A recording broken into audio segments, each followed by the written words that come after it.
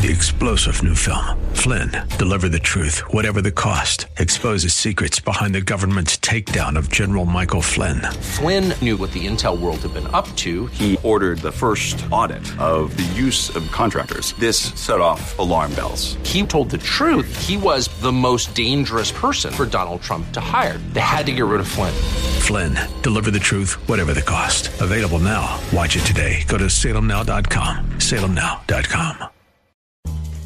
Thanks for listening to the Town Hall Review with Hugh Hewitt podcast, bringing to you the best voices on the stories and issues that matter.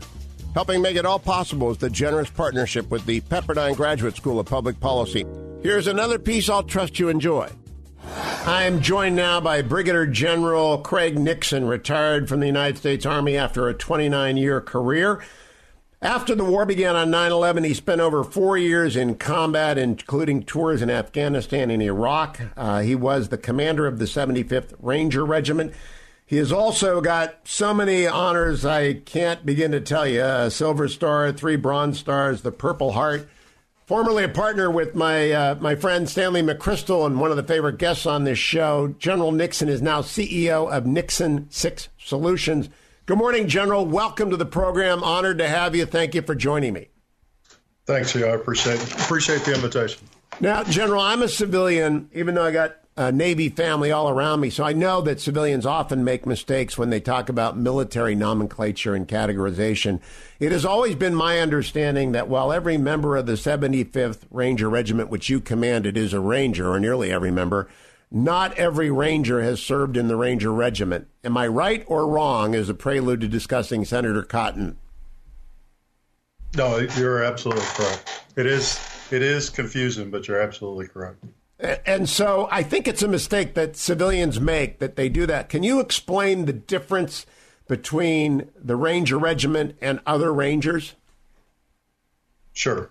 Well, I think it's the primary difference is it's Ranger School and the Ranger Regiment. So on one hand, it's a school, it's the best leadership school in the Army, and upon graduation from that school, you are considered an Army Ranger. At least I consider myself an Army Ranger. The 75th Ranger Regiment and the 3 battalions associated with it are a unit that is comprised of only people that are Ranger qualified. So that's the confusion. But I mean, it's the confusion, particularly as it relates to this discussion, I think is frankly a little bit ridiculous. Did you think the attack on Senator Cotton was in any way justified, given any representation? He's been a guest on this show maybe 300 times since 2012, once a week.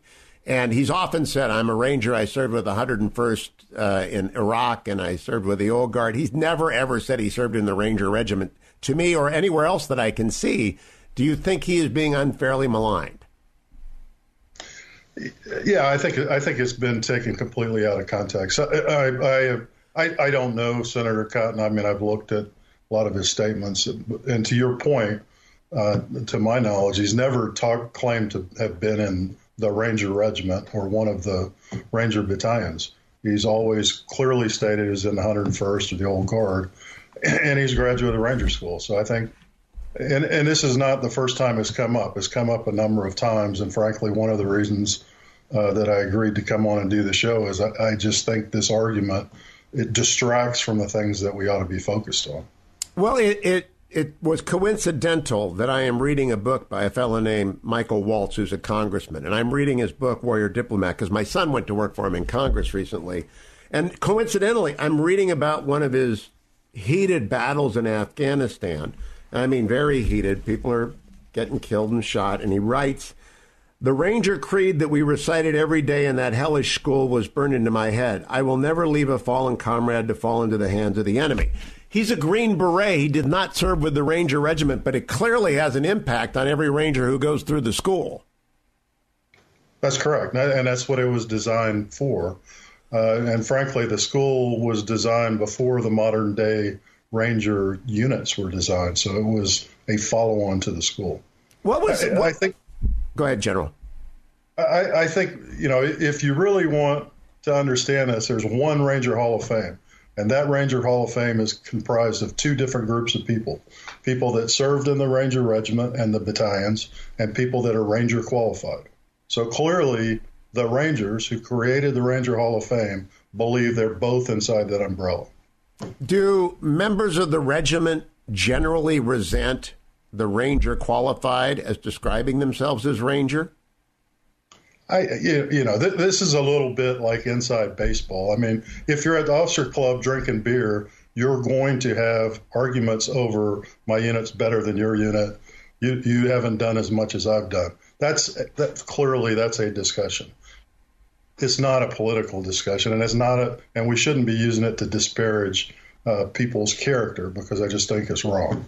Well, that is, I think, the bottom line. Now, General, would you talk to me a little bit about what happens in Ranger School? Tom does not elucidate it, and I've read about it in the Waltz book as well. But what is it? What is it that they do that makes people a different kind of soldier than they were when they began the school?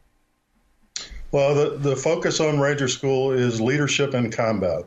And what they try and do is they try and replicate combat in the only way you can in peacetime, and that's to provide stress. And they provide stress through lack of food, lack of sleep, continuous movement, hard exercise, peer interaction. So it is an extremely stressful event that you're evaluated from the time you begin till the time you finish.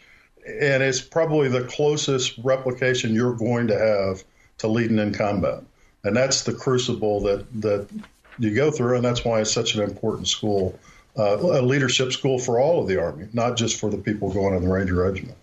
Now, the distinction between special forces is often also mixed up. All special forces serve often under the Special Forces Command, but they each have their unique ethos and creeds, correct? The SEALs are not the same as the Air Force pilots, who are not the same as the Green Berets, who are not the same as the Rangers or Marine Recon, but they're all special forces, right?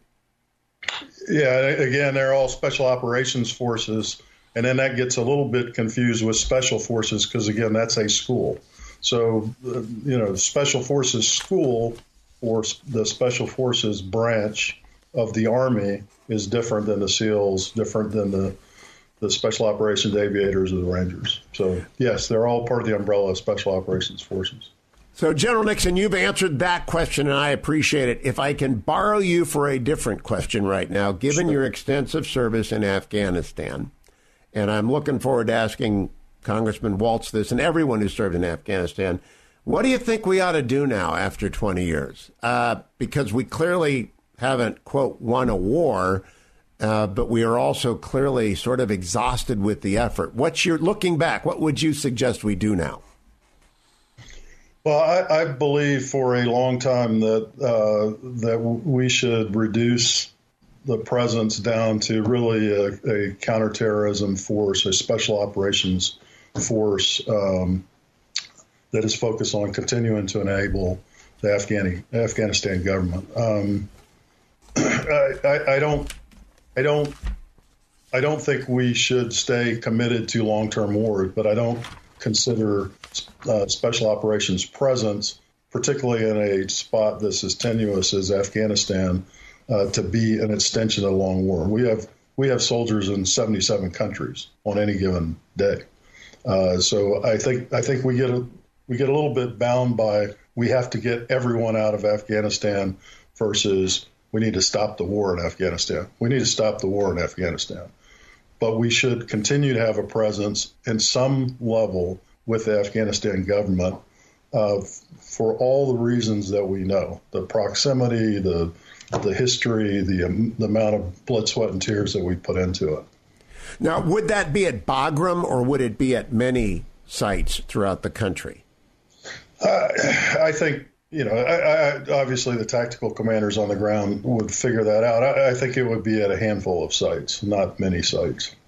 Afghanistan's a very tough environment to operate in. That's what's coming. I've read a lot of books about Afghanistan, unless you've been there, and I haven't been there unless you've fought there, and certainly a lot of people in the military haven't even fought there. But reading the Waltz book, I'm thinking to myself, this was almost an impossible mission, and we were discussing it last night. Why is Afghanistan the impossible nut for anyone to crack, whether it's the British, the Russians, or the Americans? Well, I think the problem with Afghanistan is it's a regional problem. It's not just a country problem. So if you want to solve Afghanistan, you have to think larger than Afghanistan. It has to incorporate all the other countries around it, because that's one of the reasons it's so difficult to get at. It's very compartmented. It's isolated. It's not near any real ports. So to get to it is hard. And then it's surrounded by a bunch of stakeholders that do not want Afghanistan to be secure and stable. So to solve it, it's a much larger focus. So my last question, General, and it's because you know that and given your background, the Chinese Communist Party is interested in Afghanistan. They have a border and they need resources. Do you expect they will make a play for Afghanistan as the fourth effort to have a superpower control on it that I'm aware of? And I guess we could say Alexander the Great was the first effort. But do you think the CCP will be in there and rather more ruthless than anyone before them has been? Not in the way that I think you're implying. I think China's all over the world right now, but they are there looking for strategic resources, for strategic lines of communication, for economy. It's not a military effort. They've been fighting a long-term strategic plan to gain power. So it won't be in the way that they're going to put a military presence there. They're already there as it relates to mining, resources, strategic comms, and I think you'll see that continue. How do they pull that? I'm just confused. How do they pull that off without military? What did they do that we didn't figure out how to do? Because it's my understanding they are there and they are exploiting resources. How do they get away with that and we couldn't do it? Well, partly the way they do it. I mean, they bring in large sums of money and people, and they trade money for resources. So I think they've done that across the board. And they're very focused on it. I think is it a model we ought to adopt? It's a model we ought to understand, because if we're going to compete with them, and clearly the rhetoric now is that we're going to compete with them, then we need to understand that they've been using this campaign since at least the early 90s. So, I mean, if we want to compete with them, we need to understand what they're doing, and it's much broader and much more long term than I think most people understand or appreciate.